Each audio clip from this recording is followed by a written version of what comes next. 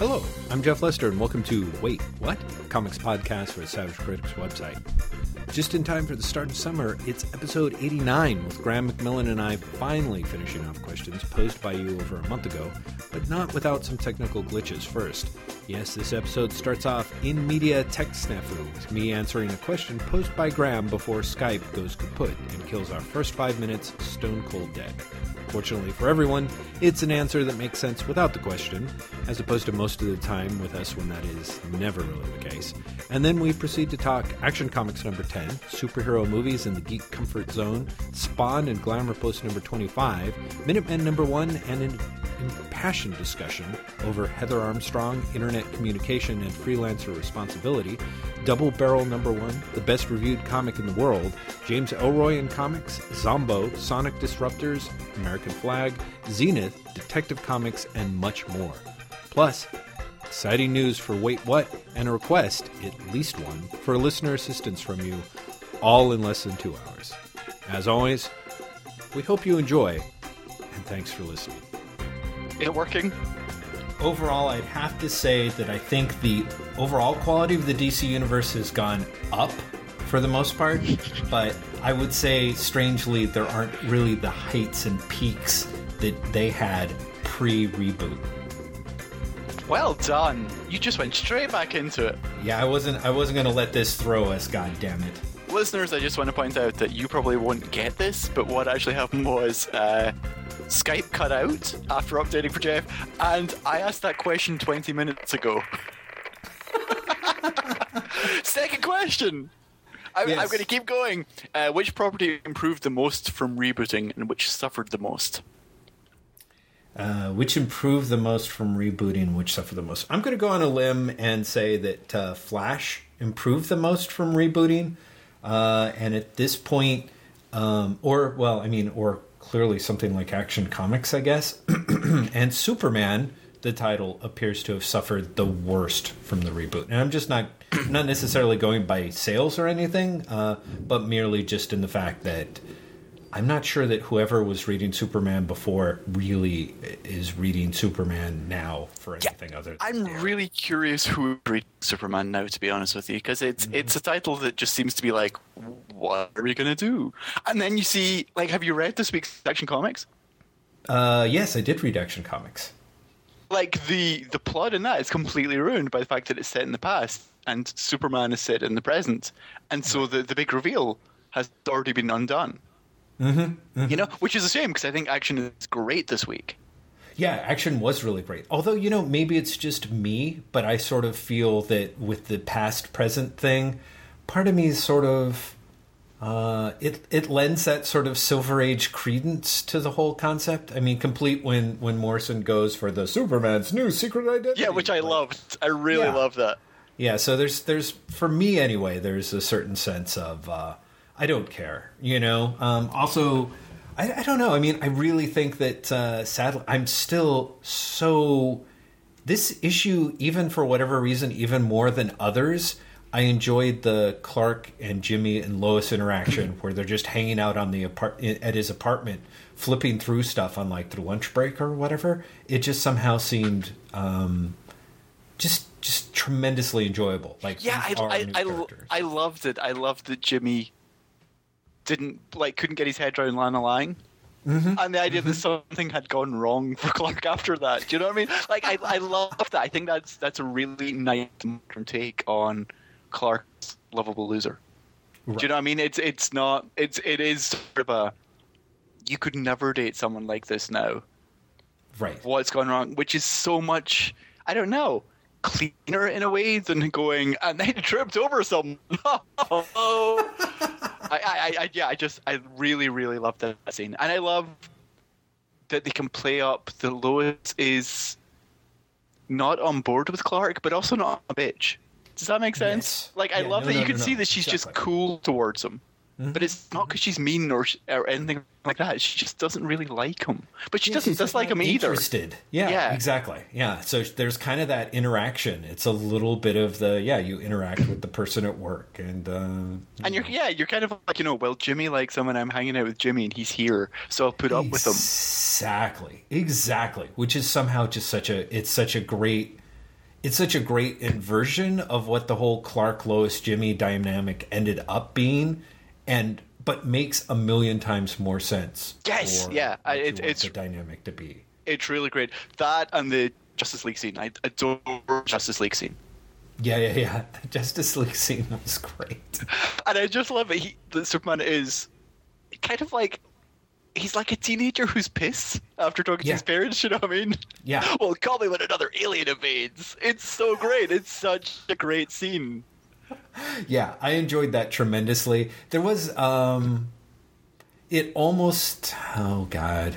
It really did, for me, have that feeling of, like, Grant Morrison had flipped through, like, the first so many issues of Justice League and was kind of like, I can do this better than this. Like, exactly.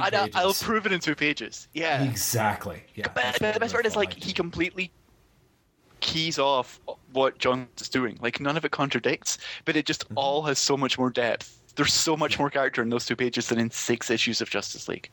Well, or I guess just for lack of a better word, snap. You know what I mean? Like, it's just got a little bit of, Johns' stuff just really is, even when it's funny in a very leaden way, at least the issues that I read. So, it's a little ponderous. And this one's just got so much pep. Yeah, and it's even in the, like, one exchange between Green Lantern and Batman. Mm-hmm. It's so much sharper. Yeah. Than what we've seen in Justice League. Yeah, I thought it was a really, really good issue of action. Getting back to what you were saying, though, yeah, I agree. I think the Superman as a title has been completely cut adrift in the New 52. Mm-hmm. In a way that even something that you look at like Teen Titans, where you're like, that's a terrible book, it at least has a direction. Yes. And you feel that Superman doesn't. You feel that Superman is literally the other Superman book that isn't Grant Morrison's, and we don't know what to do with it. Yeah, exactly. Like, we can't really get rid of it. I mean, even Teen Titans, at least, yeah, it opened controversially enough, I'm thinking of Red Hood and the Outsiders. I think a lot of people sort of was like Teen Titans. Initially, a lot of people kind of liked it, didn't they? I don't know. I'm trying to remember. What was the Scott? I guess it was Superboy was the Lobdell issue. Superboy's the one that everyone was like, that's actually good. What? Mm-hmm, mm-hmm. So yeah, I don't know, but yeah, I think Superman is the one that's suffered the most. I think you're entirely right. Third question: why do you think? No, he's not fun. He is not finished. No. Interjecting though, because at least I'm going to want to know before I try and edit these out. Are you killing grasshoppers? Are you shelling snap peas? Like, what exactly is popping, snapping, and occasionally thumping there in the background, Graham? Absolutely nothing here. Really? Yeah, nothing I keep at all. hearing a like, kind of, sort of thing. Really? Yeah. Oh, okay. Here, my friend. Sorry. Great. Skype has driven me crazy. How exciting. Third question. We're going. Yes. Why do you think... What? Let me read it. I'm going to read it to you, you read it. Okay, then. Yes. Why do you think it is that comic fans get so angry and spiteful whenever a critic dares to say he doesn't like a superhero movie? Why do they take it so personally and get so vengeful? On Rotten Tomatoes, every critic who entered a negative review, people are commenting and attacking them like they insulted their mothers. Because they're not taking it as, I don't like this movie. They're taking it as, I don't like your culture. Because it's incredibly defensive. On the flip side, a lot of the times you will get reviews that don't like the movies and pretty much are along the lines of, well, what do you expect from a superhero movie? Superheroes are dumb. Right. There have been a lot of reviews like that. Or a lot of reviews for Avengers, which on the flip side were like, this is a snappy, peppy movie. You wouldn't have thought it from a comic book movie. But yeah, it's defensiveness. It's totally defensiveness. But it's not just about movies. I mean, I was going to say look at Before Watchmen, but that's an incredibly loaded subject. Look at someone who look at someone who gave like Avengers versus X-Men a bad review. Mm-hmm. You will get people doing the same thing there. Mm-hmm. It's just, you are threatening my comfort zone by expressing dislike of this thing that I've decided is okay. Right. I don't know what to do about that, so I will be angry at you for making me feel uncertain. Right. Well, or yeah, exactly. I mean, at the subconscious level, they're not, I mean, like consciously, they can't even acknowledge the fact that they've been made Oh yeah. They don't know. They're just like, I don't know what I'm feeling. What am I feeling? I don't know what I'm feeling. Shut up. Right. Exactly. Yeah. Yeah, definitely. So, good call.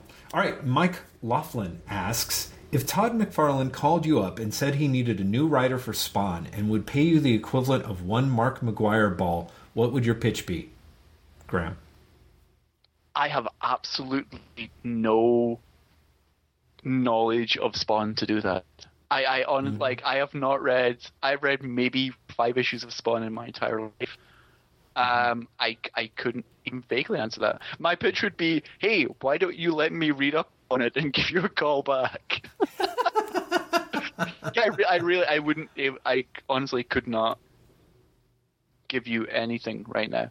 I think, but I think I could say something along the lines of, I would really want to take it away from all the stuff they've done before in terms of like, it's an epic heaven versus hell story. I mean, I know that's part of the mythology, but that feels really played out to me. Well, see, this is the problem for me. Is also I haven't read enough issues.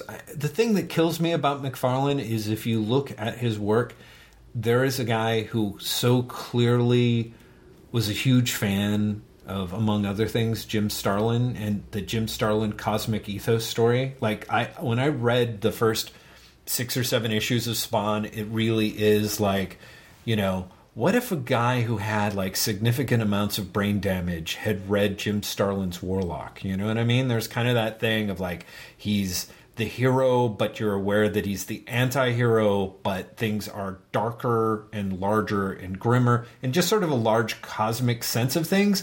But for whatever reason, McFarlane, again, is such a leaden storyteller. So yeah, I'm sort of the same way. When I worked at Comics Experience, I would try and read Spawn, and this was during this time when it seemed like it was coming out every 4 months, so it wasn't like I could really remember what was going on for you know, time after time after time. But what I would love to do is figure out a way to sort of reboot the mythos, reset the stakes up, and kind of bring everything back that was interesting about Spawn. And that, God knows, that sounds like somewhat oxymoronic, you know. Because to me, that I find the thing that's really sad to me about Spawn is like, once you take away the Starlin stuff, the big cosmic stuff, basically all you have is the kind of the romantic triangle, evil corporation angle, and B, lots and lots of shit about serial killers. You know what I mean? And in a way that seems a little bit untoward. Like every time you pick a little bit creepy. Yeah, you know, like, I'm as much a fan, I grew up in the 70s and in the 80s, so yeah, I've got, like, serial killer trading cards and things like that seem like, you know, a little skeevy. Todd McFarlane takes it way, way, way too far. Like, he can just not wait to show, you know, a corpulent, drooling dude in something, either, an ice cream truck, an errand chair, you know, a video game sit-down console of Discs of Tron, getting ready to serial killize and or molesterize some poor innocent person who kind of looks like a special needs kid drawn by the Keens. Yeah, you know? It will be like a 3-year-old girl. Yeah, inevitably in a pink dress. Yes, who will have like pigtails and big eyes and will always be looking up at the camera. Yes, exactly. Yeah. So. Yeah. So, there really is a weird fetishization of all of that. Mm-hmm. Like not just the serial killers, but the victims as well. Like it's really creepy. Yeah, it really is. And so there's a way in which, you know, hey, I just picked up Glamour Puss issue 25 and had my mind talking about creepy. Oh my God! Did you read it, Graham? No, I'm not going to be reading that. I'm sorry. I've heard enough, especially like from your "oh my God, I just read this issue" thing, that I don't think it's going to be something I'm going to be going towards unless he does another like phone book collection. I can sit down with it in a winter. Yeah, I don't know. It'd be really interesting. I'll bring some issues up to show you because there's storytelling. He's got an amazing sequence. You know, the ongoing Alex Raymond sequence where he has Stan Drake lying in a hospital bed, staring up at a ceiling with his arm in a cast.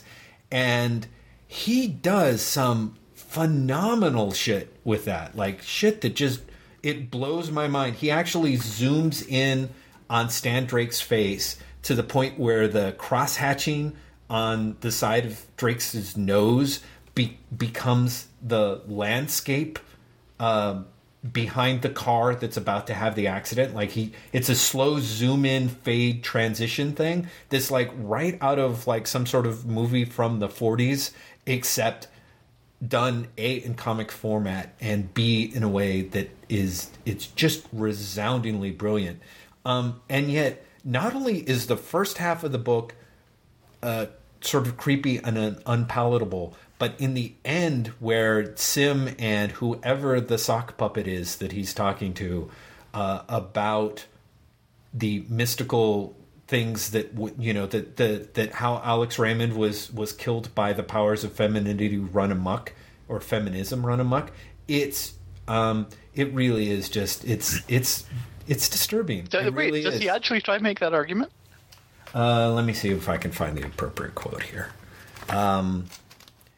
So he spends a lot of time talking about the Margaret Mitchell glamour, which is Glamour.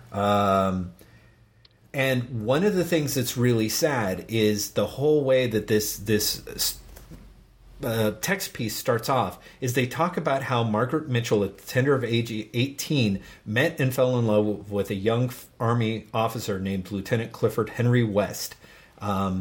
Apparently the two met at one of the dances arranged by the girls' school for the officers, and it's been said that part of the attraction she had towards him was his ability to write poetry. Their love affair was to prove short-lived. A few months later, Lieutenant West was sent overseas to France to fight in World War I, and he died on September 13th, 1918. So this is kind of an interesting little background, I think. And of course, the thing that's amazing is because this guy had been stationed at Camp Gordon, and Sim has repeatedly talked about, how Alex Raymond's accident was literally, he was gored on a steering wheel and therefore somehow had precognitions of his own accident. That's beyond crazy paranoia to me. Do you know what I mean? It's like, if I describe his death in a very particular verbiage, then it explains that he knew it. Do you know what I mean? Like, you could make anything in the world sound like predestination if you want to work by those rules. Yeah. Oh, actually, exactly. So the thing that then goes on to get disturbing, I mean, because I find that fascinating, the idea that, they say that having been stationed at Camp Gordon, in the context of the Glamourpuss narrative, I guess it can be said that he too was gored on the 20th century Flash, in his case, the First World War. And I'm like, what the fuck? Like I find that shit awesome. Now, and I have to admit, I am the sort of guy that when you see those crazy posts like stapled to telephone poles that are usually written by guys who are schizophrenic, I always have to read those. So, of course, I find this thing amazing. But the thing that's sad is how the next person that Margaret Mitchell ends up, her first husband, Red Upshaw, who was apparently a debauched, violent, alcoholic bootlegger, Sim goes on to this huge thing about how this woman does a great by marrying this guy who is apparently a jerk. She does a grave disservice to the memory of a genuine hero who has paid the ultimate price. And this is the part where the book basically, yes, it goes on by for getting a long married time. To someone after someone else had died. Yes, she's missing on America. Yeah, I find a conundrum implicit within the gender. The ferocious need to give vent, no matter what the cost. Emotions uber alles, which was relatively new in Mitchell's day, and I think attributable in part to her magnum opus, ubiquitous in our own. I can't help myself. But you must. Yes, your emotional pain, but it isn't about you. There are things that are much larger and much more important than how a woman feels, no matter how badly she feels or who the woman is. Living up to and honoring the memory of a war hero being a good example. So...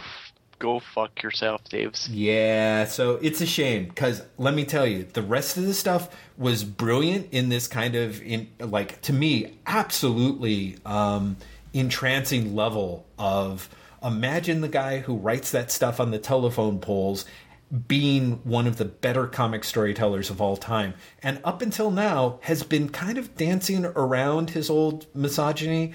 But this, unfortunately, really was the issue where the mask slipped off, as a real Mr. Quimper moment. And I was deeply, deeply disturbed. Well, that sounds absolutely horrible. All right, I'm so glad that we have got to that. I feel like I should now talk about reading before Watchmen, but... Oh, yeah, go for it. Yes. So I don't know if you saw the MTV called it. Obviously, it was like one of the best examples of comic storytelling or some incredibly hyperbole. Yeah. It's not. But here's the other thing. Before Watchmen came out yesterday, and we're all still alive. Not all of us, Graham. Not all of us. That's true. Some Ray of us Bradbury, are dead. Oh my God. As Matt Turrell pointed out. Poor God, Watchmen killed Ray Bradbury. Yeah. And Robert Washington, that really bummed me out. Robert Washington's death really, really upset me yesterday. Oh, yeah, that was really crazy. I mean, that was so sad. He was 47. 47. 47. That's and also part of it. Yeah, it was, oh God, it was just tragic. Anyway, my point is, it's a comic. It's a perfectly fine, nicely illustrated first chapter to a story that is very slow. It is a stunningly slow introduction/reintroduction to the characters. Right. That is done fine for what it is. But I can't believe that any review is doing anything more than saying, well, that existed, it was pretty. Right. It's definitely not got the, starting with a bang like New Frontier did. Right. See, this is the thing that's hilarious, because you wouldn't actually even... I mean, in theory, if it was successful, you wouldn't enjoy it that much anyway, right, Graham? I mean, I don't mean that in any sort of bad way, but... No, but here's the thing. If it was successful, then it would make me care about the characters. Do you know what I mean? Like, if it was a good comic, then I'd be like, this is great. I didn't care about these characters before, and now I do. But Watchmen was a good comic, and you didn't care for it much. Sure, but that's what I'm saying by if successful. If it was successful for me, I would care. Oh, okay. Successful for you. Okay. That's what I'm trying to say, though, is kind of like, whoa, let's slow it up. Either that, or let me trick you into admitting that you don't think that Watchmen's a good comic, which would make a perfect headline for this. So. I don't like Watchmen. I think that's on the record. It's very, very good. I recognize what it does really well, but it's totally not to my taste. And I think that Cook is more to my taste, but... based on this, like it's honestly like it's a really great comic, and he has some nice tricks, but it's honestly, if this is one of the better of them, then people are in trouble. You can see why they're putting all 30 out at one time, running concurrently, because otherwise it'd be like, here's the best one, and by then there were people who were like, so you're doing another 6 of these, right? Right. No. I totally think that's what's going to happen. I think that by the time that Rorschach comes out, I think people are going to be completely over it.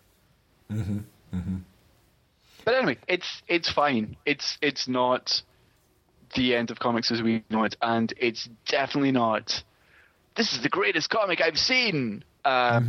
It's a comic. Yes. Well, I will...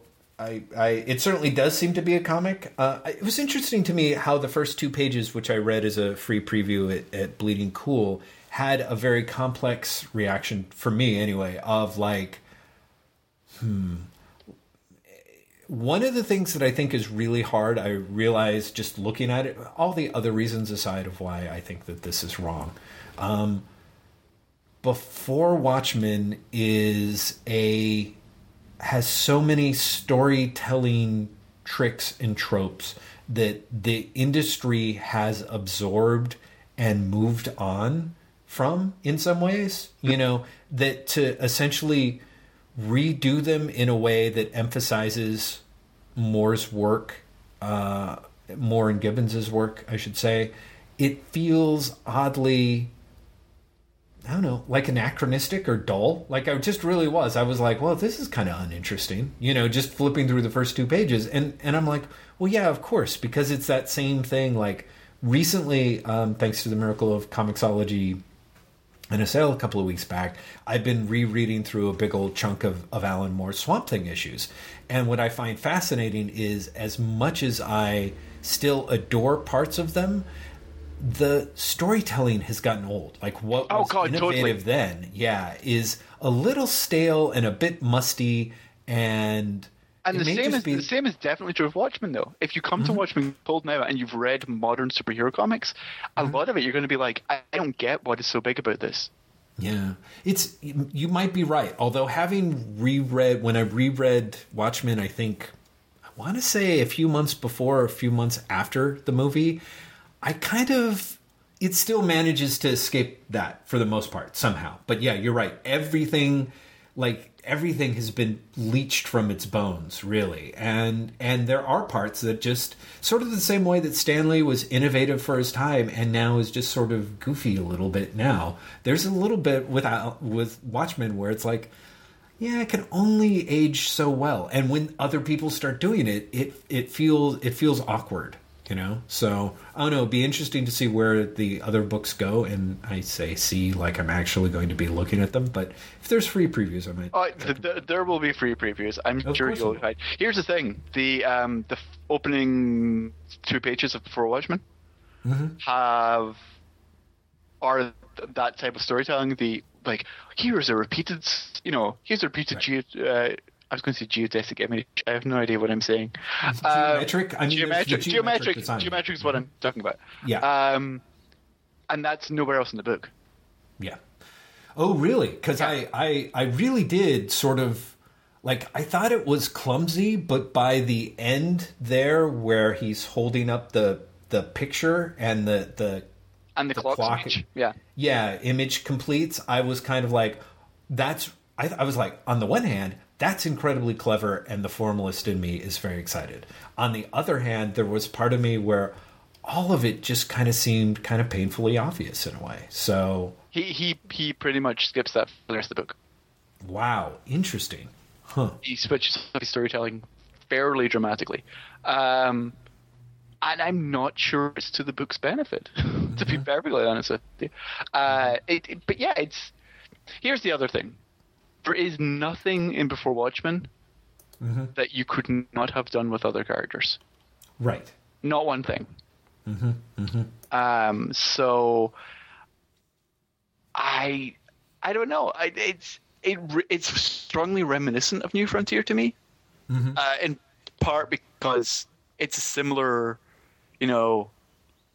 trip down a particular nostalgia. But it's not as strong at all. Right. So I'm curious to see where it goes. But the first issue was definitely a disappointment. Well, and I went in with I am already bored to fucking death of this. I went in with no expectations. Right. And I still came away disappointed. Right. So, yeah, it wasn't that it seemed like bad Alan Moore and bad Dave Gibbons. It seemed like weak Darwin Cook, which was the real problem. Right. Well, and I definitely can see that being a problem for you. I don't know. It's interesting. I'm fascinated to see where things are going to go from here, because I do think that there's been such a weird level of meh. Part of me is like, ugh, I just hope retailers don't lose their fucking shirts. Although part of me is like, I want it to completely fail. Yeah, exactly. I somehow want it to completely fail without necessarily dragging anyone down with it. Well, I think it's going to be a failure. I don't think it's going to be a massive failure. I don't think it's going to tank. But I think it's definitely going to underperform from what everyone thought. And I really think the order is going to be significantly cut back. Yeah. Based upon... if the next couple of issues, because Silk Spectre is apparently the book. Silk Spectre is apparently the one that everyone should read. And if that doesn't sell well, because apparently Minutemen is not selling well.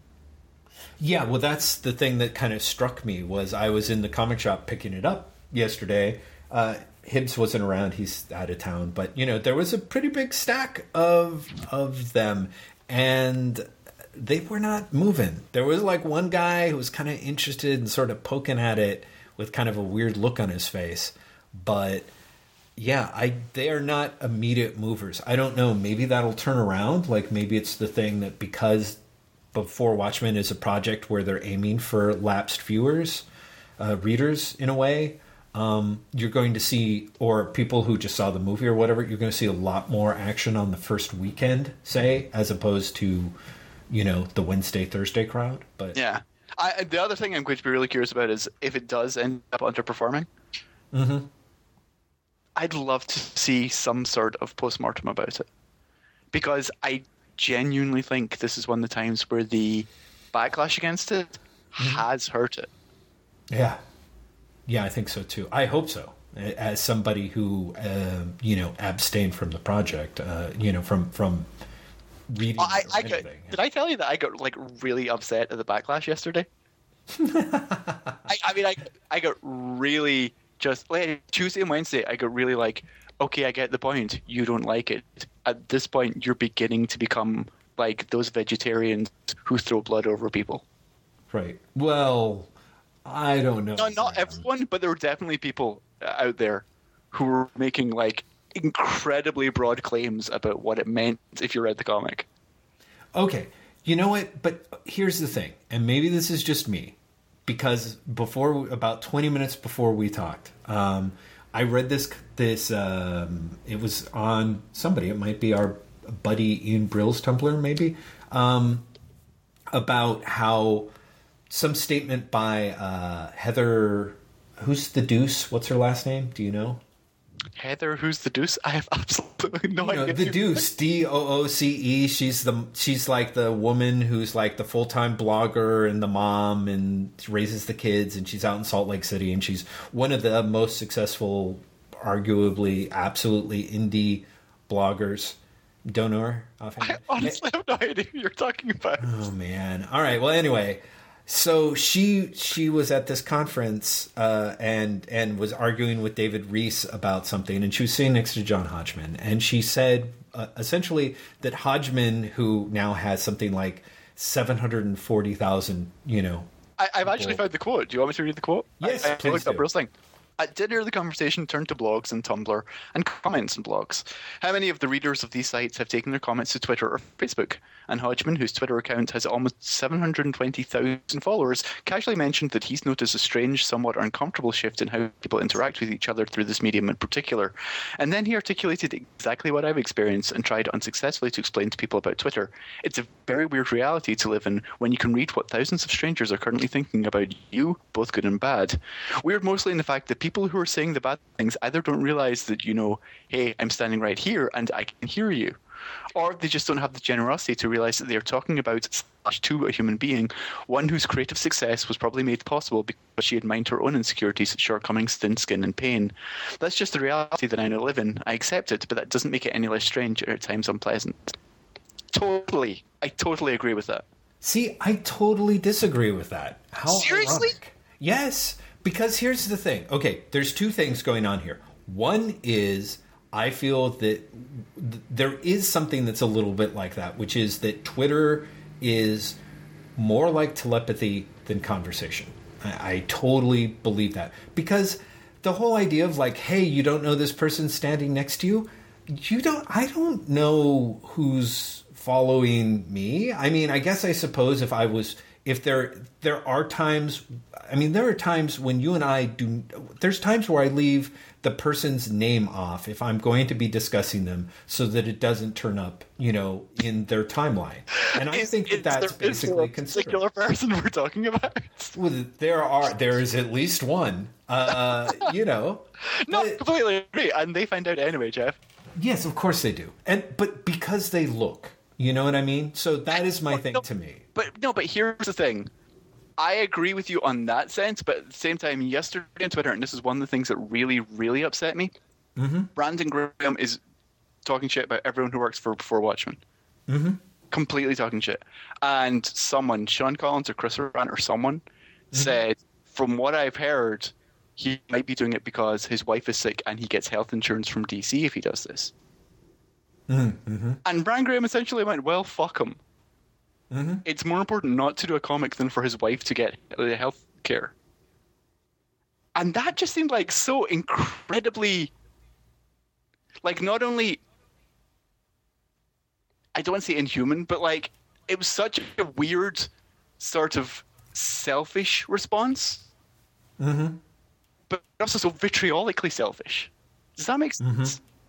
Yes, no, it is very vitriolic. And it's said in public is the thing. Mm-hmm. I don't care whether Adam Hughes or Adam Hughes' wife or anyone is following Brandon Graham. Mm-hmm. If one person says it about another person in public, you can pretty much count on that person finding out. Because people will be like, did you see what such and such said about you? I get that shit all the time. I purposefully do not read comments on certain things that I've written. And I get people emailing me going, have you seen what this person's saying about you? Right.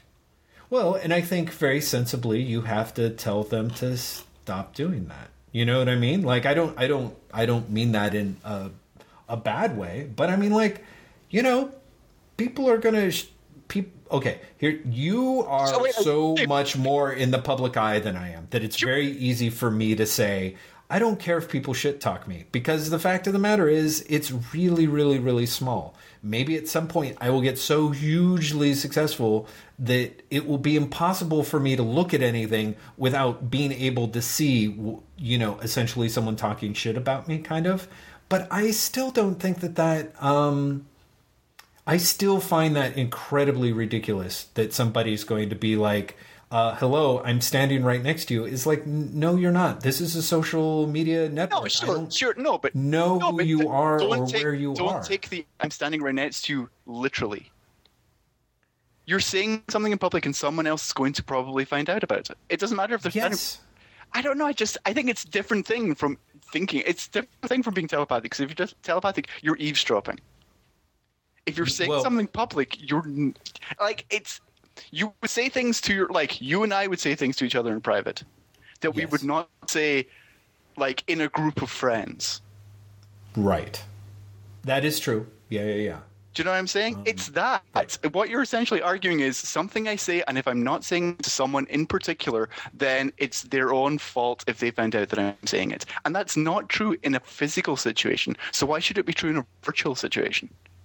Because a virtual situation is not the same as a physical situation. No, but that's what I'm saying is, why should we be less respectful of other people virtually than we would be in the real world? I guess what I would say is because in the real world, the demarcations of when to be respectful are essentially really easy. And there's still faux pas. You know, you still are at a party, or at least for me, I've had great situations where I've talked shit about somebody and I've turned around and they're right there. I didn't know it. You know what I mean? That's what I'm saying. There's something that's essentially human nature in that. Now, I would never do that if the person was in front of me, and I would never be one of those people that would like pretend that I didn't see them and then proceed to shit talk them, you know? And here's my thing that's very different. You do not have those cues in the virtual world. And so kind of what it is like, hey, you know what? Don't express your opinion if it's going to bother other people. You don't necessarily, because those other people will eventually find out about it. No, I think it is. It's express your opinions in not an asshole-ish way. No, it is. But it's not saying do not be negative about something. It's saying do not be an idiot. Do not be an asshole. No, I'm sorry. Because the person who judges whether or not you're being an asshole isn't you, it's the listener. So when Steve Wacker gets to decide whether I'm an asshole or not, I've lost the war. No, but at the same time, you can take steps, Jeff. There's a difference between, well, I can't say anything because that person will think I'm an asshole, and I can't be intentionally provocative. Do you know what I'm saying? I don't think a person's being... See, this is where you're leading into this idea that the only reason someone would say something like, well, screw them, you know... is because they're being intentionally provocative. It seems to suggest that there is... insensitive, then. Yeah, well, yes, things are insensitive. You know what I mean? I'm kind of like... there's like Abhe's little post about Minutemen, about Before Watchmen, where he pretty much rips the Band-Aid off of you know, the kind of, which is, I think, is the attitude that I think you've taken, which is hate DC, blame DC and not the creators. Yeah. And he says, I don't get that shit at all.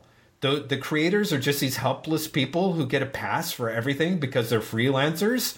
He's like, this generation of creators for whom the shape of things is ever in someone else's control, according to them. But if they choose to have their work be about something, that meant something now meaning nothing. If they choose to have their audience be more cynical, if they actively work to confuse their audience as to what story means and the purpose of story and deteriorate the meaning of the term story by labeling various corporate widgets as stories, how are these things not in their control? I thought the whole point of being a freelancer was being able to say no to shit. And I think that last line is huge. You know, how much do people just want to work in their fucking pajamas, and why should I care whether that lifestyle gets subsidized? You know? It's like I want to be able to agree with them, but I can't agree with them. I know that I've taken jobs that I don't want because I absolutely have to pay the mortgage. Right. Well, I wish I could agree with them. I wish I could be like, yeah, that's right. That's what being a freelancer is about. But it's not. Right. Like, well, it seems that strikes me as what somebody who has a job and freelances on the side thinks freelancing is. I think it's an idealized version of freelancing. Mm-hmm. Well, or it's one version of freelancing, because I think you're right. Let's put it this way. The financial reality of living requires you to be able to afford things. And I'm not talking like to be able to afford an Xbox, but to be able to afford to live. Yeah, I on the one hand, I completely, let's put it this way. I agree with you on both counts. One count is, as somebody who has a job and doesn't think that and freelances on the side, I am not aware of how much that has probably colored my shape of this whole situation. And the second thing is, again, there's still, how do I put this? It does get, the lines do start getting very blurry with various freelancing projects, especially in the case of something like Before Watchmen, where it's not like most of those guys are guys who are having trouble finding work for the most part. Sure. Now, there's always the freelancer sword of Damocles, but... But what if they also just disagree with the take of it's morally wrong? What if they need the money and they just don't think it's morally wrong to do the book? I get that. I think they should not complain when people disagree with them, though. But there's a difference between disagreeing and saying these people are sold out. If they disagree, they're not selling out.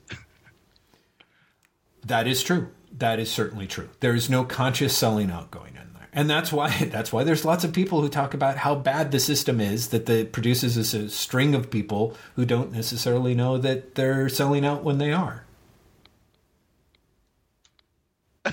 I give up.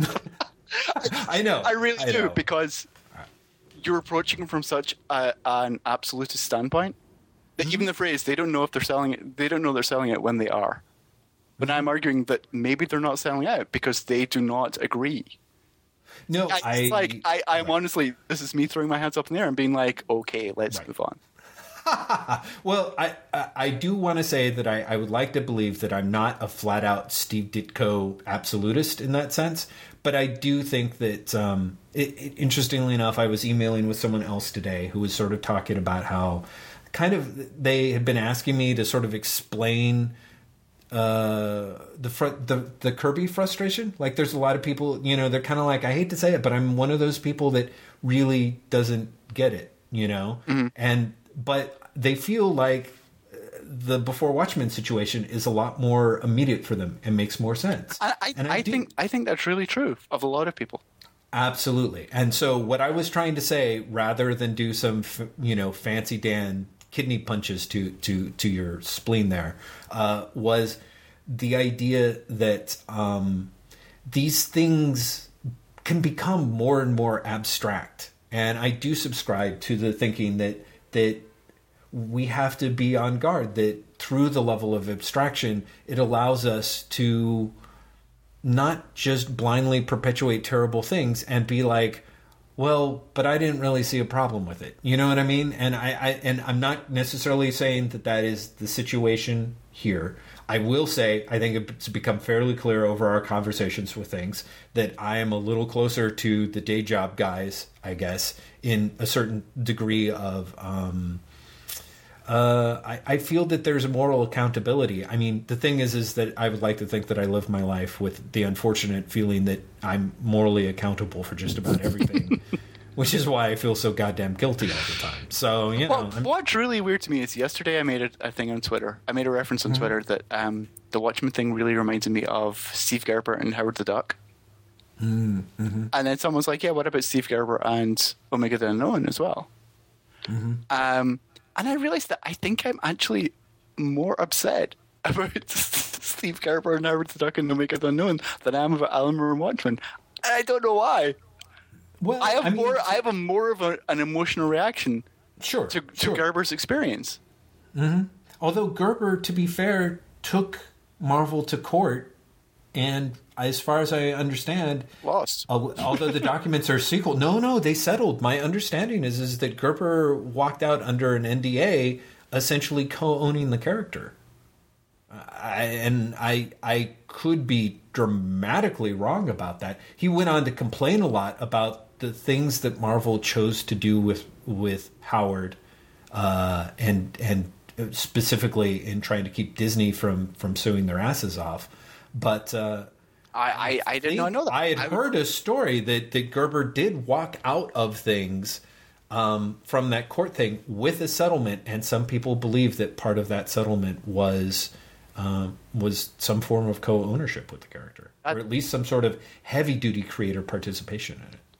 I would say at best it's heavy-duty creator participation, because I've never seen anything to the extent that he owns it. Yeah, let me see here. I'm probably quite... I mean, never. Marvel. Because I would also think that if that was the case, then he would have gotten back, like he would have had some control over the character. Yeah. And he didn't. He may have just gotten a huge settlement. He may have just decided to get a huge settlement. Let me look here. Boop. Battle for Howard the Duck.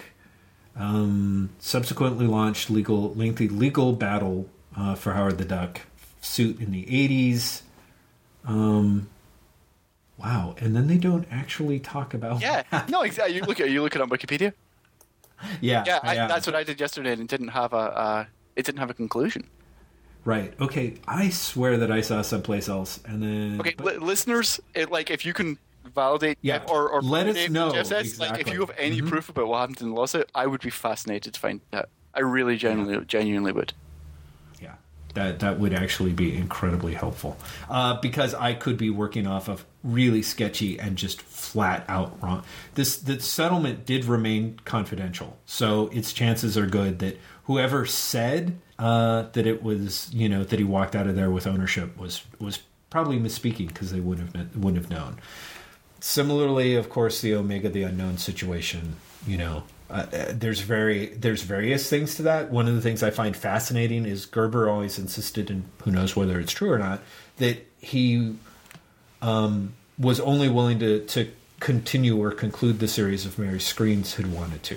So in that sense, he was trying to honor, her wishes as co-creator of the book in that sense, to not continue, to not return to that story and try and finish it up later. But I mean, I don't know.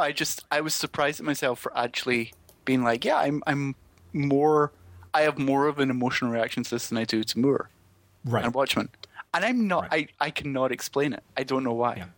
Yeah. No, it's true. These things do. I'm at the point where Kirby rings bells for me in a way that it didn't while he was actively getting screwed. You know what I mean? I remember reading, and of course the whole battle over, Marvel trying to force him into a bad contract to get his original art back. I read it and I was like, wow, that really sucks. But I mean, I was saying that while walking up with a big pile of Marvel comics. Exactly. I hope one day he gets something from this. I don't know. It's just, it is a very, I don't know. It's. I do think that there's a lot to be said, and this for my own hippie touchy-feely state. the idea that what's important is trying to figure out how you feel about things and not trying to make a determination or judgment on how other people feel. Which is a lot of the problem I had with people yesterday when they were saying things like, respect yourself, don't buy this book. I was like, no, respect yourself and make your own mind up. Yes. Like, I completely respect everyone who has a problem with this book, but I also have no problem with people who are like, I've actually thought through all the issues and I'm going to buy this book. Well, or even sometimes, again, that's the weird thing that's, I don't know. It's one of those things that has come up a little bit in the comments, but, I'm a dude who's not eaten red meat for 25 years, pretty much, for the most part, and no chicken. I do eat fish. I'm a pescatarian and have been since 92 or something. I'll say you're a pescatarian. Yeah, I do. Oh! We should get like a little cowbell sound. Exactly. Wow. But, let's put it this way. I don't know how to explain. Like, I could walk everyone through the boring story, and I thought I was going to do that and realized it would not be smart. Of what flipped the trigger inside my brain. But all I can say is that there's a moment of emotional connection that you need to keep it from being more than just abstract stuff. Even in the, I know it's wrong, there comes some point where something can turn in you. And admittedly, there's times where you're completely mistaken. Like, there are people who are buying Before Watchmen yesterday who see no problem with it. I'm like, good for you. And 10, 15 years later, they may be like, oh my God, what have I done? The same way that I do when I'm sitting on like a huge stack of Marvel comics from 1985 or whatever. And it is just human nature. Part of me is like being all hippie-ish and like, why should we judge? But that being said, I would be sad if we lost valuable contributions to shit talking.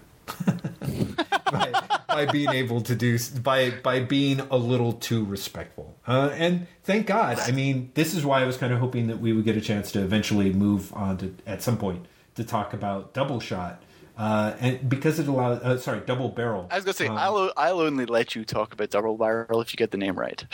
Yeah, no shit. Sorry about that. It's one of those things where it's like, okay, I'm opening this up on my iPad so I don't fuck up the name because I screwed it up at least 3 times. In prep for this. So, to be able to talk about the good too. And that is the thing. I did feel so great being able to put down a book that I was really excited about and happy to talk about. It feels a lot better, believe it or not, than just mindless. No, I totally get it. Even mindful shit talking. Yeah. To answer multiple of your points, I think it's very funny that I feel like I'm the one who is saying let's not shit talk, considering I should talk for a living. Yes. But no, I do. I feel I'm becoming much more aware of the reach of shit talking, I guess. Mm-hmm. Maybe I'm just getting old. But to Double Barrel is spectacular. People who don't know what we're talking about, Double Barrel is a online-only monthly anthology by Kevin Cannon and Xander Cannon. It's going to be a variable page length each month. They promise no less than 50 pages per month. First issue is 112 pages for $1.99, which is spectacular. Yeah. Spectacular value for money. Future issues are also going to have guest creators doing stuff coming in now. The idea is over the course of a year, they're going to serialize their 2 graphic novels. Right. Who's doing what? Xander's doing yes. Heck, and Kevin is doing Creator 6, right? Creator 15, sorry. Creator 15, exactly. Creator 15 is a sequel to Far Arden, which came out a couple of years ago, and is spectacular. Really, really, really good. But anyway, they serialized that over the course of a year, and then at the end of the year, 2 other creators are going to take over the series. Wow. And it's going to be another year of serialization of graphic novels. It's a great idea, and luckily the comics are spectacular. They are fantastic. I mean, it is one of those situations where... I should say, first off, it's unbelievably enough, it's actually 122 pages, not 100. Oh, you're totally right, yeah. Yeah, it's gone up 10 pages. But that first, 28 pages or so of Heck is an amazingly dense read. I mean, that alone was worth $1.99, and I still ended up with another 48 pages worth of fantastic work by Kevin Cannon, and I hadn't followed the previous trailer. And additionally, having picked up Bleeding Cool #0 and flipped through Hooray Comics Creators, or whatever it is, the image, sort of basically looking at the stands at two different types of essential kind of house organ magazines, for lack of a better term. Double Barrel is by far the best in that it's almost entirely the two creators, but there's a page for the Top Shelf calendar with upcoming releases, and just a variety of other little things that make you aware that yes, this is tied to Top Shelf and what Top Shelf does, and works so well. It's actually a fantastic online comics magazine that for $1.99 is just it's a tremendous value. It would have been a tremendous value. It would have been a good value in theory with any one of the three component pieces put together. It's awesome.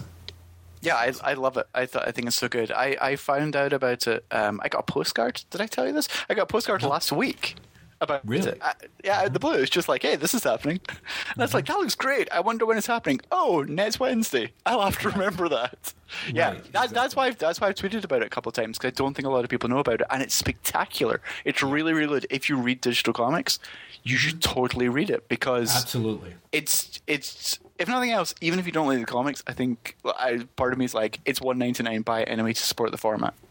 Right. Well, and there is that. It's hard not to break out the whole Team Comics thing, but for me, it is the closest thing that Indie Comics has to a Shonen Jump Alpha, and it is shockingly close in the sense of, I mean, it's monthly, not weekly, but absurdly satisfying and well worth the time. Definitely one of the best purchases that I made in comics. Definitely this week, and probably it's the beginning of June, but in the last month or so. Really good stuff. And I too plan to talk it up on Twitter more, because it really is. A lot of people who listen to this podcast and ask us more about our indie comics that we like, as well as our superhero comics, please go get this. I think you'll like it. And also, once you've read Creator 15, go back and get Far Arden, which is, I want to say it's like 300 pages. I could be wrong. It's a really thick hardcover book. And it's spectacular. It's so good. And it will kill you by the time you get to the end.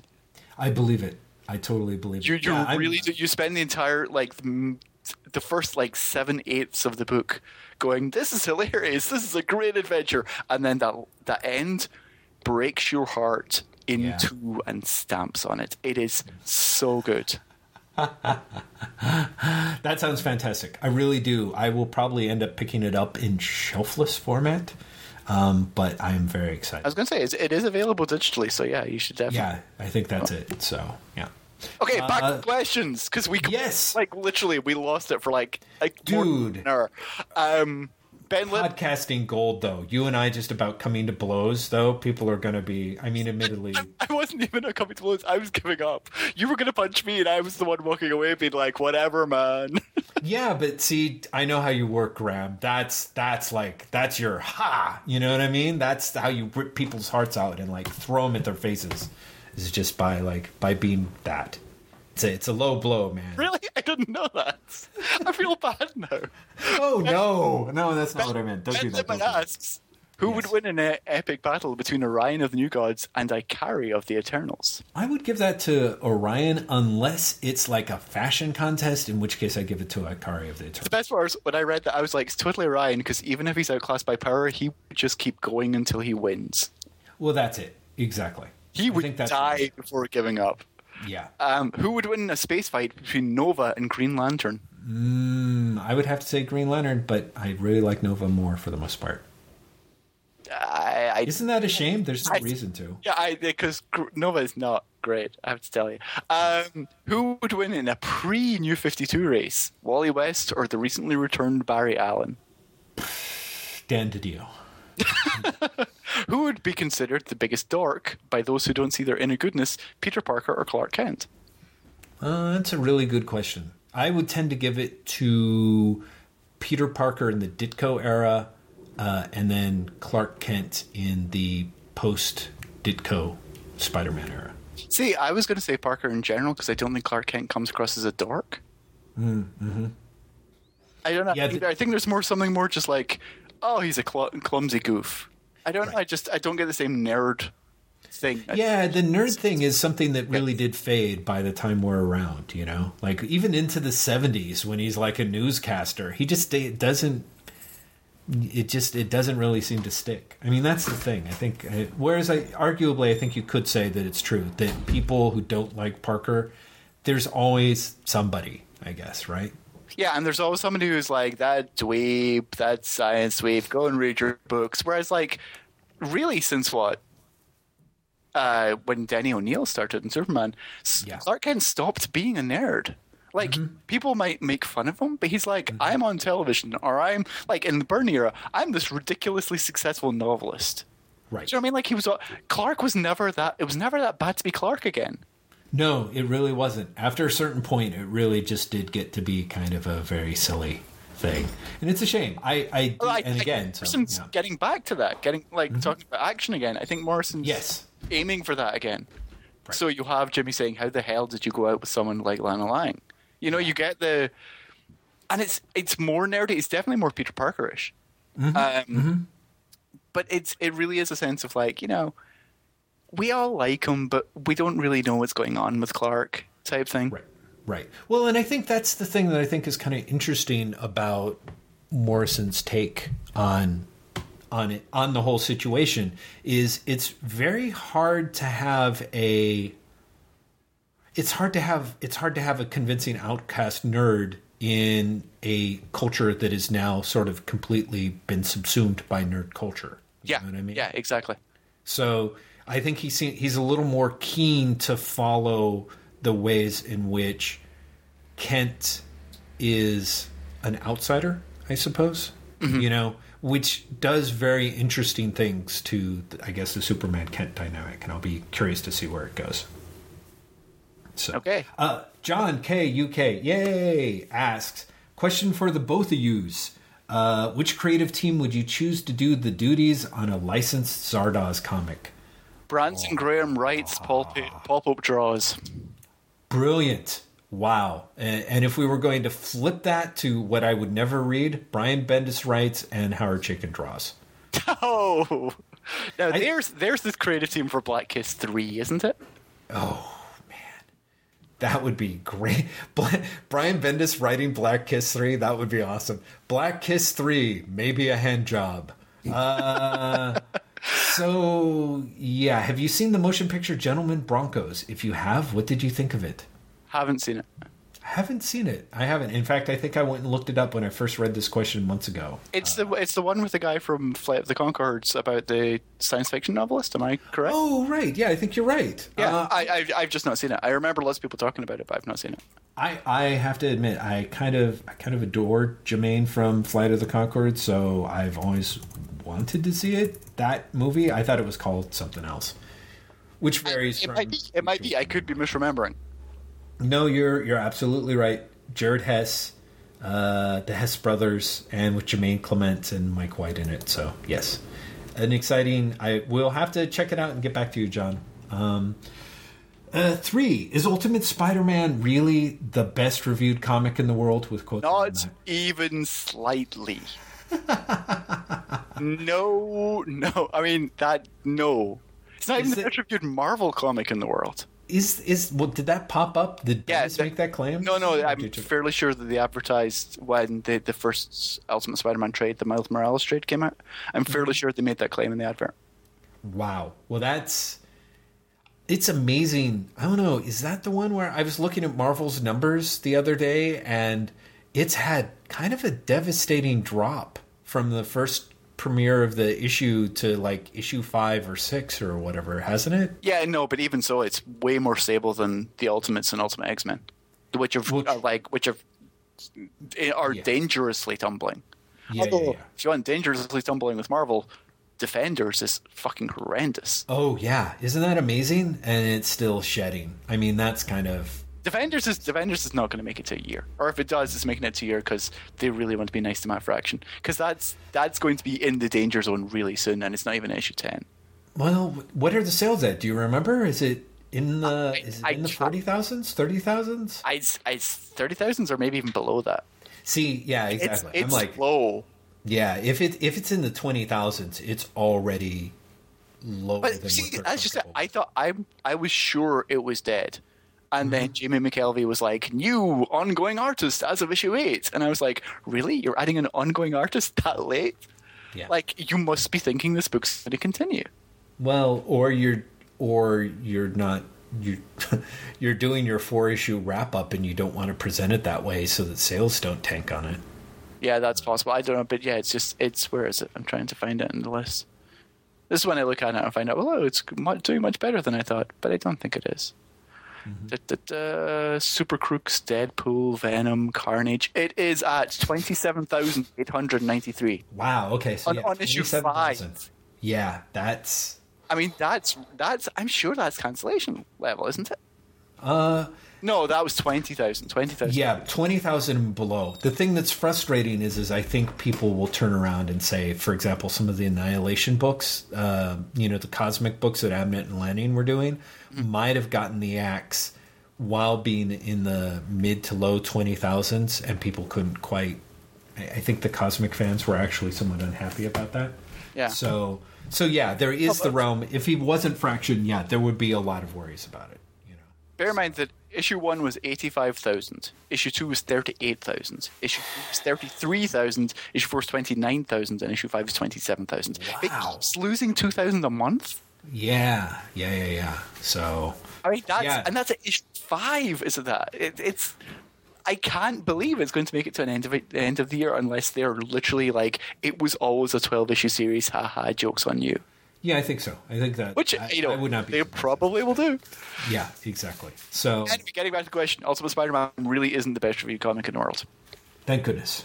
Aren't there laws about false advertising anymore? Not that anyone really pays attention to it. Not in America. There are in Britain. I was really surprised when I came to America and realized that you don't have the same laws. I was like, seriously, you could say shit in advertising over here. That's amazing. Yeah, well, that if there's ever something that would sum up, serve as America's epitaph. I'm looking at the wrong thing here. Okay, so, and now I'm on the wrong question because I was trying to look up George Freeman. Why doesn't George Freeman draw comics anymore, Graham? I don't know, and I wish he did because I loved his work. Oh, I've just looked him up on Wikipedia. Probably because he's busy coloring comics. He co-founded Digital Chameleon in 1991. Oh, interesting. So yeah, also, he's 61 years old. He might just have retired. What did he draw? Is there a reason why he's not writing? He did a lot of random DC work. Mm-hmm. He definitely did I think he did the Secret Origin of the Golden Age Green Lantern way back when in the 80s. He did Captain Canuck. He did Wasteland with John Ostrander. That's all I can think of offhand. Well, Wasteland was an anthology, right? Yeah. He was one that there was 3 revolving artists. There was Don Simpson, David Lloyd. Yeah. It must be 4 because William Messner Lopes drew it as well. That's right. And Freeman. So he was actually the guy I didn't notice, amazingly enough. His stuff really is one of those things. If you go back and look at his stuff now, it's lovely. It's really beautiful work.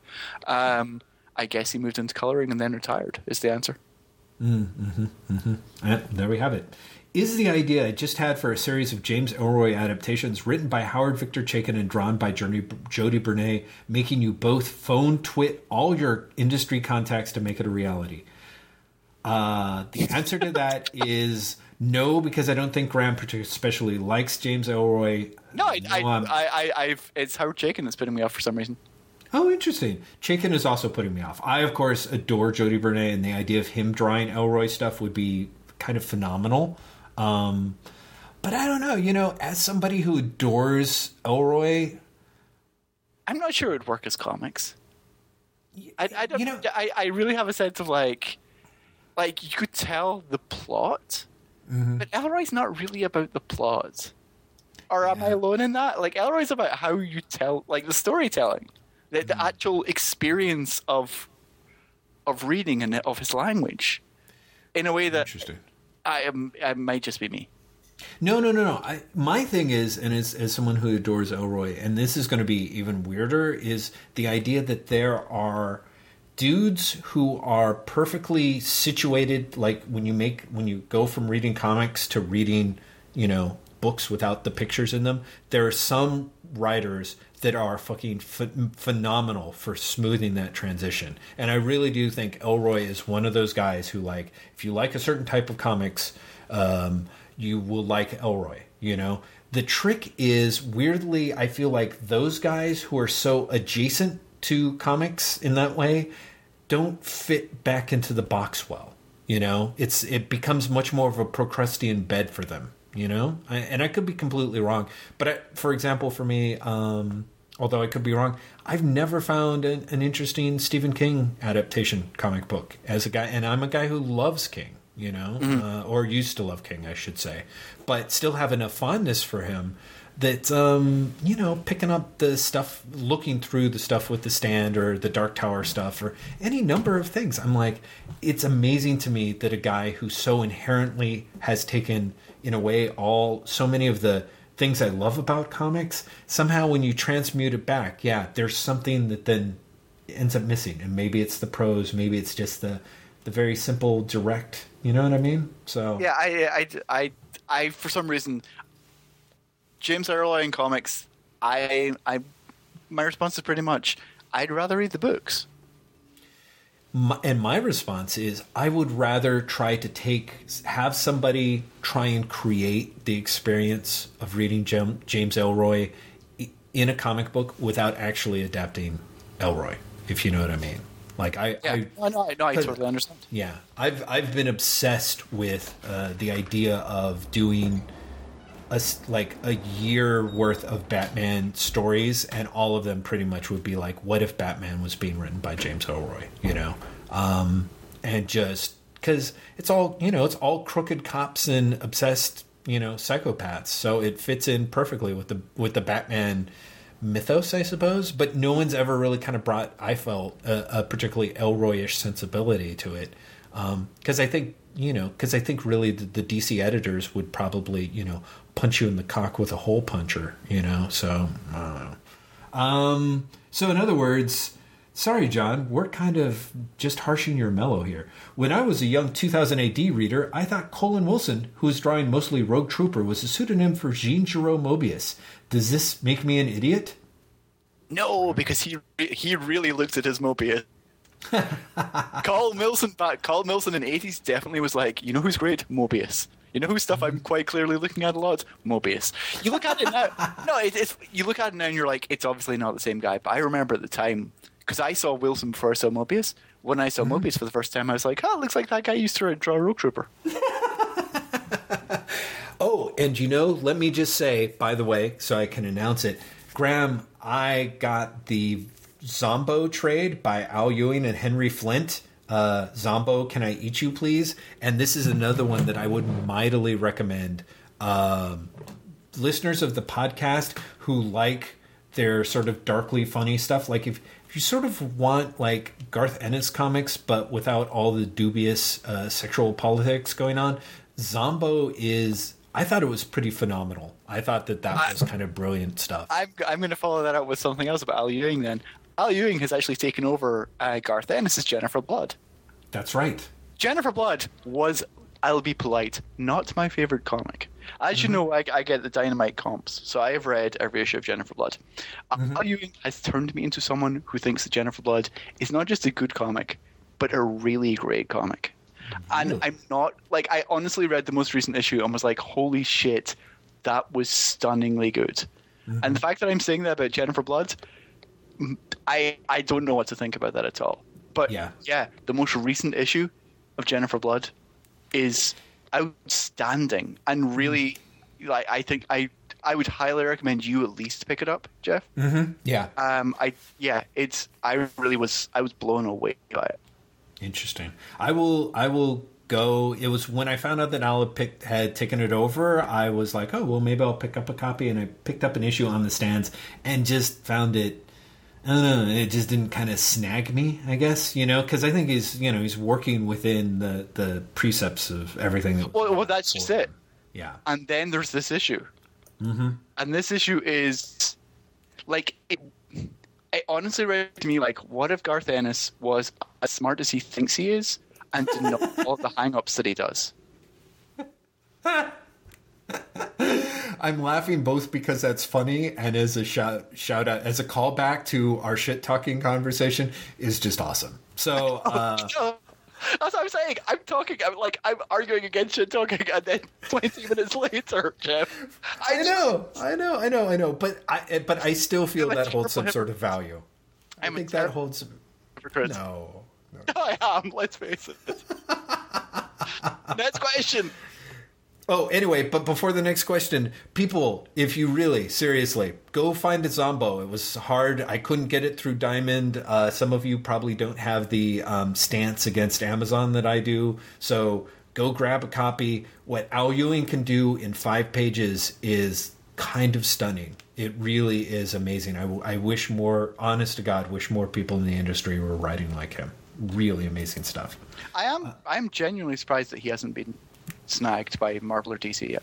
I mean, really, I don't understand unless they're just literally not reading 2080. I think they may not. I don't think they are. Yeah, I don't think they are. I mean, you can't, to my mind, read Zombo and not be like, oh, this person should be writing a lot more. Yeah. Well, Zombo is pitch perfect. Zombo is pitch perfect, but what it is pitch perfect is so far out of the realm, is exactly the road that I feel like DC and Marvel are kind of retreating from. Yeah.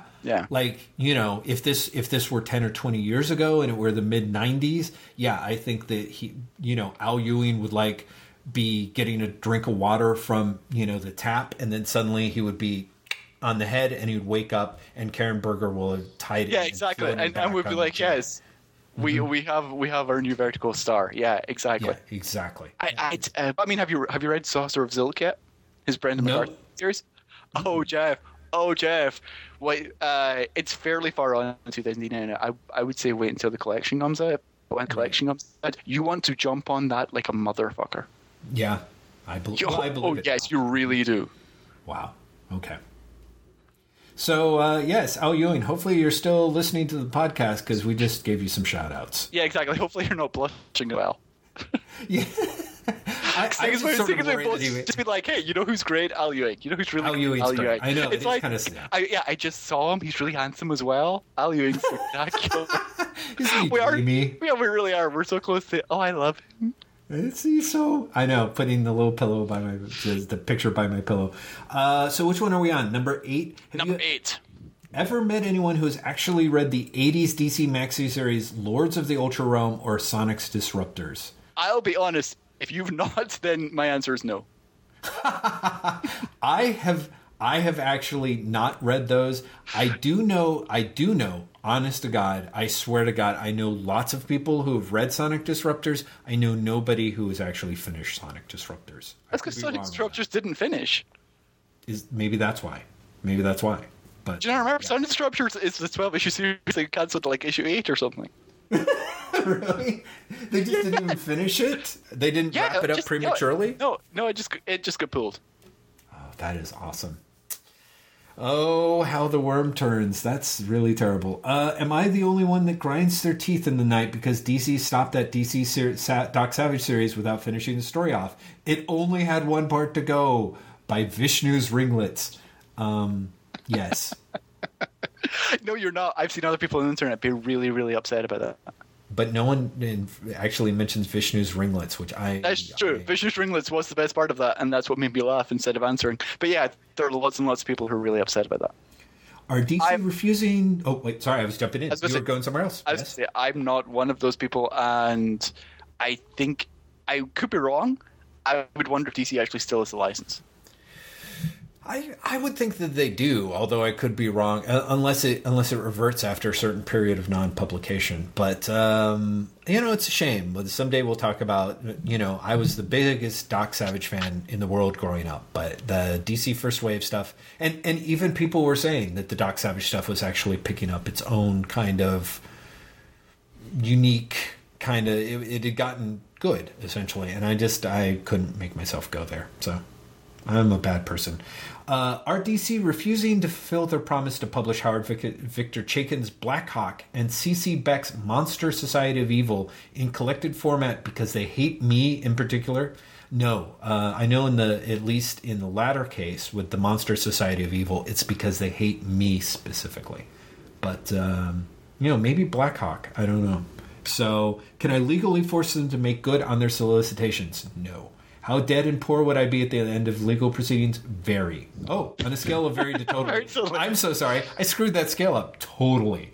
So, why don't you read the last few? I have the strangest feeling that there is some weird reason why Monster Society of Evil hasn't been released. And I want to say that I read it somewhere recently and I can't remember it for the life of me. But it's not just they're being dicks. Like, there's something really weird keeping it from publication. I just can't remember what it is. I want to say that there were competing publication rights, but maybe I'm wrong on that.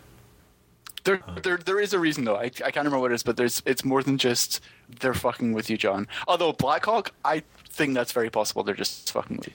I'm fascinated by the lack of Blackhawk. That is kind of surprising. Yes. I also wonder if it's a cost benefit analysis thing. Like maybe they looked at how other Chaykin stuff is sold, and they're like, "Yep." I mean, to see them cancel the second Roy Thomas Infinity Incorporated hardcover, I think shows how much they're like, we're not going for timelessness anymore. We don't care about keeping material in print. We're just doing what sells. Well, like it's a sea change for DC. Well, which is interesting because in a way I could see with the new 52 and all that a Blackhawk trade by Chaykin would actually do well. Like it's kind of.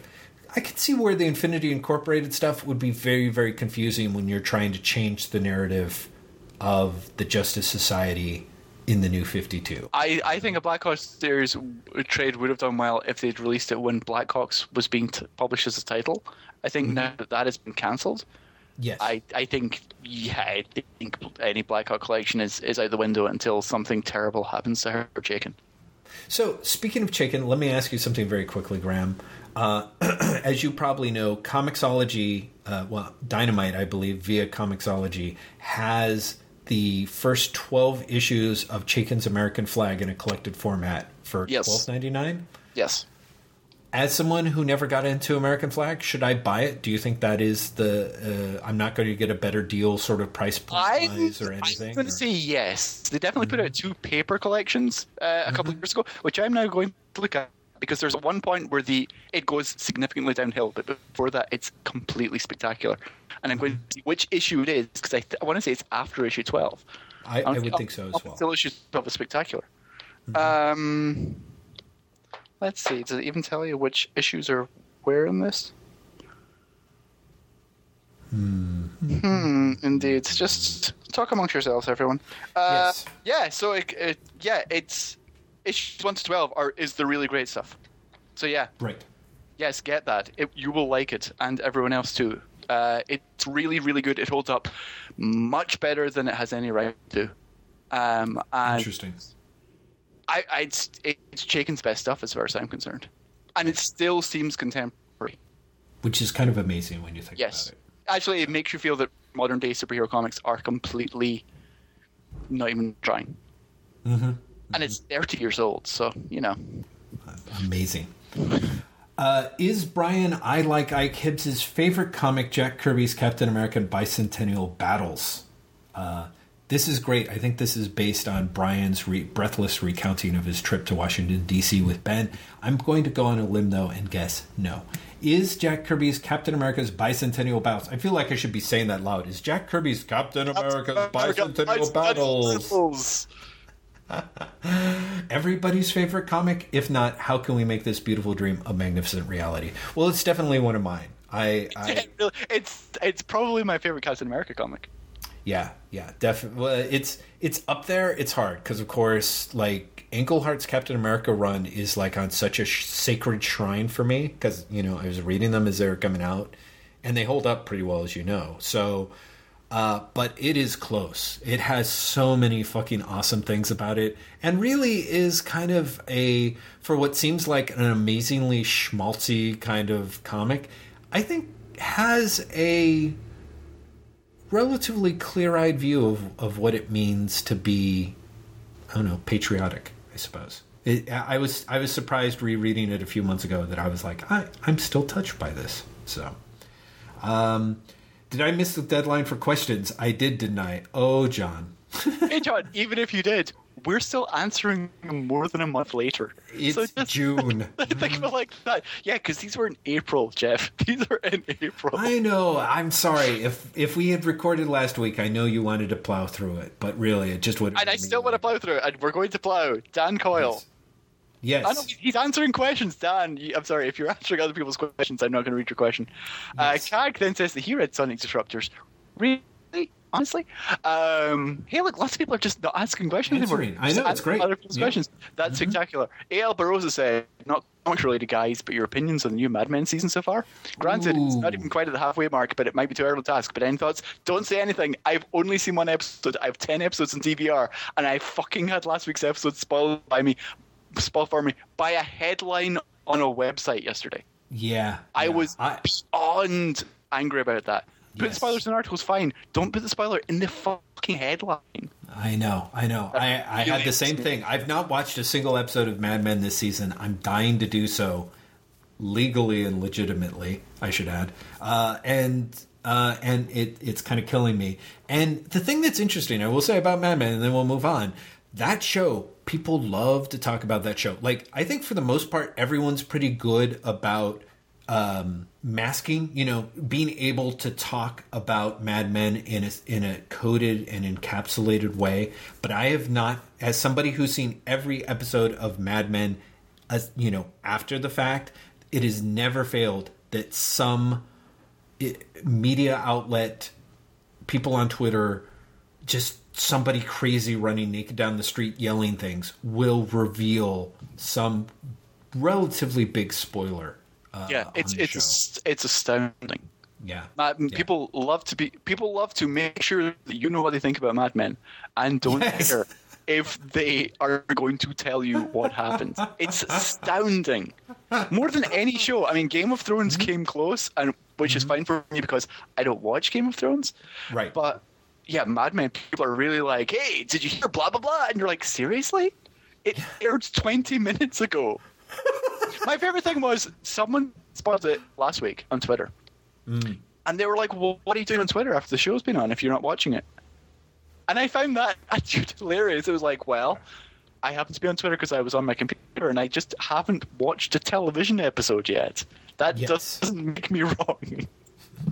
The idea that you're like, well, I can't be held accountable for you happening to look on a social media website. Yeah. And not having seen a TV show, that's not my fault, was kind of astounding. Yeah, I'll defend shit talking. I can't defend that, though. I just can't. So, Dave Clark. We're going to finish it this week, Jeff. There's only 45 comments. We're on question 40. Go! And thank you, everyone, by the way, who answered other people's questions in the middle, so we actually got to get to question 40. Yes. Well, that's one of the things I appreciate about we're going to speed through our comments board. Yes, you're going to try and speed through it. I'm going to mention that Dave Clark is, I believe, the same Dave Clark who draws Cindy and Biscuit, which we left out of our list of superlative mini comics. Isn't he? I don't know. That's awesome. Is he? Well, hold on. Let me click through and check. And now it's connecting. It's like, yes, let old man Simpson answer some questions here. But first off, I want to say Abraham Lincoln was our sexiest gay president. Wait, hold on. Let me look that up. See on the internet. Dave Clark. Comics pages, comics. Well, he draws comics. The Steelbird mini comic. Maybe he's not. Maybe I've got Dave Clark confused with who draws Cindy and Biscuit. Son of a bitch. Hold on. I'm looking on my... Cindy Biscuit's something else entirely, isn't it? Is it not one of the mindless ones who's not Dave Clark? I thought it was the mindless one who was Dave Clark. Oh, no. So sorry. Dan White. Dan White does Cindy and Biscuit. It is wonderful. Dave Clark had nothing to do with it, but is asking an awesome question, which is, are there any collections of old material that Jeff sort of wishes he picked up before his Marvel boycott? Yes, some of which just got announced. I found out that the Essential Warlock just got announced. In fact, I was reading it in your latest newsletter, Graham, for Comics Experience, and that makes me sad. Yeah. There's also, God, I know that there's a few others. I've actually been pretty on top of. One of the things that I ended up doing was getting all those Marvel DVDs, and those help. But, honestly, stuff like Micronauts and ROM Space Knight and a few other things that have never been collected, I would really like to get. I think someone online... I'm going to screw this up. Let me come back to that part. Yes, there are some books, not as many as you'd think, thank God. I've recently dropped Big 2 books, and the things I regret picking up are Flex Mentallo, the upcoming Gene Ha Action Comics, Rest of the Invisibles, upcoming Punk Rock Jesus, and Miller's Daredevil. Oddly DC focused. I feel your pain, Dave. As other people have pointed out, in some cases, if you buy them from secondary markets, used bookstores or on eBay, in theory, the money does not directly enhance the coffers of the company. I want to say, Miller's Daredevil confuses me. If you mean Mike Allred's Daredevil, that's Marvel. If you mean the Artist Edition Miller's Daredevil, that is actually IDW. Ah, interesting. So yes, although there's a loophole. There's going to be, there is a loophole. Dave, there's some a of loophole. That money, some of that money will probably be going back to. But who knows? And you can't worry. Love will find a way. Is I think my answer. Favorite non-Big 2 superhero books of all time and currently. Oh God! Favorite non-Big 2 superhero books? Now, I can tell you right now, favorite non-2 superhero book currently, I am not actually reading a non-2 superhero book currently. So that's really easy for me. Okay. So he's asking about a superhero book not published by the Big 2, correct? Yes. Okay. And I'm going to spread that to include their subsidiaries, such as Vertigo, so I can't turn around and say like the Enigma or something like that. Shoot, I know there's one, and I'm kind of blocking on it. It's funny. I actually immediately went to Badger. Oh yeah, as you do, Graham. God help us, as you do. Some people dig Badger. I'm shit. Why am I drawing a blank on this? I think because I keep thinking of things and throwing them away, like Alan Moore's 1963. I quite liked. I don't know if that counts as like a... Well, let's see. Of all time and currently, I think Paul Grith's Mudman might be the only non-Big 2 superhero book that I'm actually reading that's like superhero. Like the other stuff falls into things like Walking Dead and what have you. Yeah, exactly. I could think of lots of books that I love, but exactly. Not so much. Yeah. Yeah, that is kind of tough. Crying Freeman, which is basically sexy Batman. A lot of manga. There's manga that is kind of superhero comics and all but name only. Like One Piece, which is like the world's goofiest. It's amazing how much that book resembles Plastic Man, unsurprisingly. Just in terms of just the sheer level of... Favorite non-Big 2 superhero book of all time? Grant Morrison's Zenith. Ah, there we go. Right, of course. Which I still haven't read. Quit after the third volume, Jeff. That's all I'm saying. Quit after the third volume. Really? Okay. Well, the fourth volume is fine, but it really peaks with the third volume dramatically. And then you're like, fourth volume is it's a nice afterthought. But, right. And it's worth pointing out that the first 3 volumes were all collected by Titan, so you could probably, if you're willing to pay a fortune, get them on eBay or something. I hate to say it, but I'm kicking myself. I came across them on the wall of a Barcelona comic book store in English, and they were priced. This was so far back. This was before we had switched to the euro. Europe had switched to the euro. Mm-hmm. So they were kind of expensive, but they were, with the exchange rate and everything in it, I was kind of like, I don't know, it's like close to $25, $30 a volume. That almost seems worth it. And I'm kind of bummed I didn't get it in a way. So. You should have. The third volume is Grant Morrison taking the piss out of Crisis on Infinite Earths. And it's just great. And also, at the points, genuinely scary, and Steve Yule's art in it is still possibly my favorite comic art ever. Wow. Yeah, so there is stuff out there. I read 30 issues of Invincible. Thought it was okay. It was just I've read a lot of Invincible because I got it from the library in the big collections. I probably read like 50, 60. Yeah. It's fine, but the thing about Invincible was it's fine because I wasn't paying for it. And I was reading it in a chunk. Do you know what I mean? Like, I can't imagine reading it as a monthly. Yeah, I'm sort of the same way. So, but it was okay. Occam's Razor asks, if Fringe sticks the landing in the final season, or at least completely doesn't fuck it up, will it be remembered as the best of the 3 major sci-fi mythology shows of the last 10 years, Fringe, Battlestar Galactica, and Lost? ? Probably not, because I don't think that many people really watch Fringe, and it's definitely not got the same cult rating as BSG and Lost. That said, I think if it doesn't fuck it up, it definitely will be. I think Fringe has been far more consistently entertaining than the other 2 shows. Right. So, yes. So Occam's Razor, the reason that you suggest that too few people watch it, and it's not in the zeitgeist, Graham has confirmed that. That is now law. One more thing I wanted to throw in, this is Cass, is Jeff still reading Detective? I really enjoyed his summary of the first summary arc and would love to hear more. Oh, man, you didn't see Detective Comics the other day, did you? No, I didn't. Comics number 10? Is it number 10? It must be number 10. Oh my God, Graham. It is awesome. A bunch of guys dress up as Batman and rob things. So like the first page second page is 4 guys dressed as Batman holding guns stepping out of the rubble of a van they just blew up. And it basically proceeds, Tony Daniel is writing it.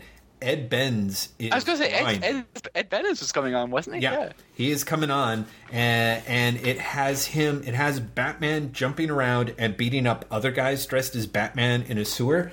And the thing that I love about this, apart from my weird secret theory that everyone basically is convinced, like, every member of the DC, Batman universe currently has decided that they are going to tell Batman R.I.P. and their own way and better. You know what I mean? To diminishing returns, needless to say. I love that not only does this look like the classic Morrison's, like the 3 Ghosts of Batman title, but is infinitely dumber and sillier because these guys have like ripcords on their chests and like talking dolls, and when they pull them they explode, so they keep jumping on yes, yeah, so that's what I'm saying. Like, for whatever reason, it's not just that they're Batman car thieves in the sewer, they're also suicide bombers with like these weird pull string things. It's so hilariously devoid of common sense or really any interaction with things that you could recognize as reality that I thought it was a delight. I ended up buying it. It was not... Yeah. It's... I just want to mention, I don't mean to cut you off, that I also picked up the first 2 issues of Epic Kill from Image, which looked very good and was impressive for having something absolutely jaw-droppingly stupid on every page. Like 2 issues, 20, 40 pages of comics or something dumb on every page. It really was. In a good way? It depends on what you call a good way. I think you would find it kind of terrible, but it's really as if you could imagine a comic book that really captures what it's like to sit there like way too stoned on a couch while your roommate plays the first Max Payne video game. This is it. Like, you just can't help but pick apart how dumb all of it. It really is. This guy who wrote it and drew it, honestly, he just was like, I am telling this amazing story that is basically the Bourne Identity. If the Bourne Identity was like if Bourne was a hot chick and was being hunted by the black president of the United States because she knew something, Deerhead explosion. It's great. It's so bad. I felt so bad for spending money on it because it really is. It's stultifyingly stupid comics. I probably gave myself brain damage reading it. And that's the Jeff Lester seal of approval, everyone. It is. Guess what, Jeff? This is the last question in this thread. No way. I almost don't want to Seriously. answer it. Okay. Rick Vaughn says, I thought of another question listening to the last show. There was an anecdote I heard about World of Warcraft that if you go online to talk about the game, all you will find is piss and vitriol of the masses discussing the game online. You tend to forget that for the percentage of people who are online complaining, there are multiples of those people just enjoying the game and not discussing it online. To what extent is the comics internet still that vocal minority? I would say absolutely. I mean, I don't know. It's a really good question. A year ago, I would have said, yes, that is the comics internet. They are the vocal minority that has absolutely no sway, no hold on, and in no way reflects the taste of the vast majority of comic buyers. I'm not entirely sure if that's true anymore. I don't know why. What do you think, Graham? I am still with the past Jeff. I still think there is such a massive disconnect, which is not helped by the fact that the comics internet, of which let us not forget, we are two active participants, That's true. have such a sense of self-importance that you kind of forget that. Or not even forget, that you don't care.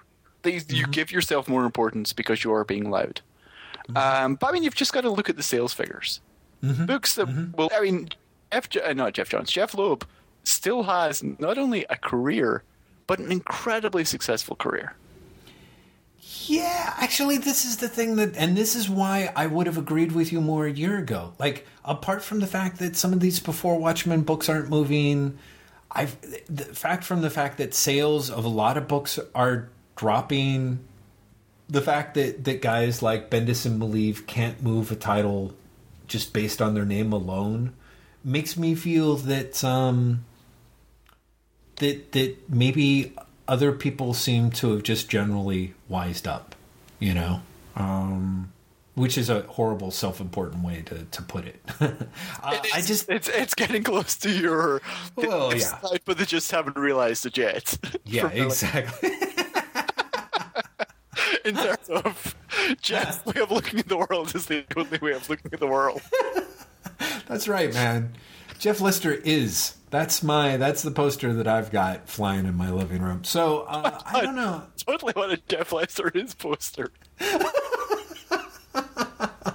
With the photograph from your Skype thing, which no one has seen, but you and I have seen, and it is Jeff with his headphones. Actually, is it still that, or have you replaced it with the photograph of the microphone?